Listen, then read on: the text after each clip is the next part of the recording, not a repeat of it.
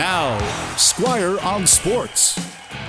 Canucks boss Jim Rutherford is not wrong when he said there's a defensive structure problem with his hockey team.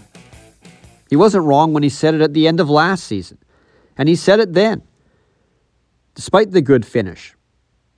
He pointed out that Thatcher Demko covered up for a lot of those mistakes, and that's why the Canucks were winning a lot more under Bruce Boudreaux. Last night, another example of that. The Canucks didn't play great defensively. They won 6-4, but if Ottawa had capitalized on its numerous chances in the first two periods, the Canucks would have been too far gone in the third period to come back. Spencer Martin was the hero. He made a lot of saves in those first two periods to keep his team in it until they had a strong third period and beat the Senators.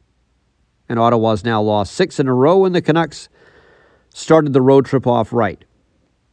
The problem here is, without saying it, Bruce Boudreaux is the target of Jim Rutherford's criticisms. If you read between the lines, that's what he's saying. The coaching has not been very good. And I don't want to blame Bruce Boudreaux for all the Canucks' defensive problems. Yeah, he has to take some of the blame, but Rutherford and Alvin haven't exactly changed this roster. He's basically working with what he's got.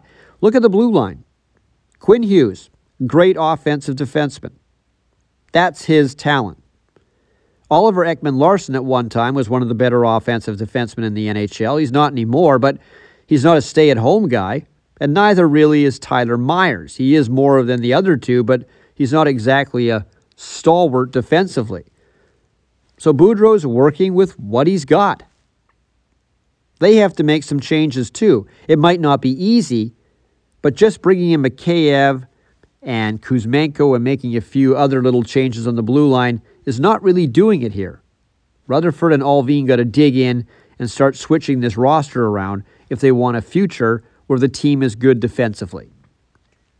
What Rutherford has been saying, without actually saying it, is Bruce Boudreaux is mainly at fault here.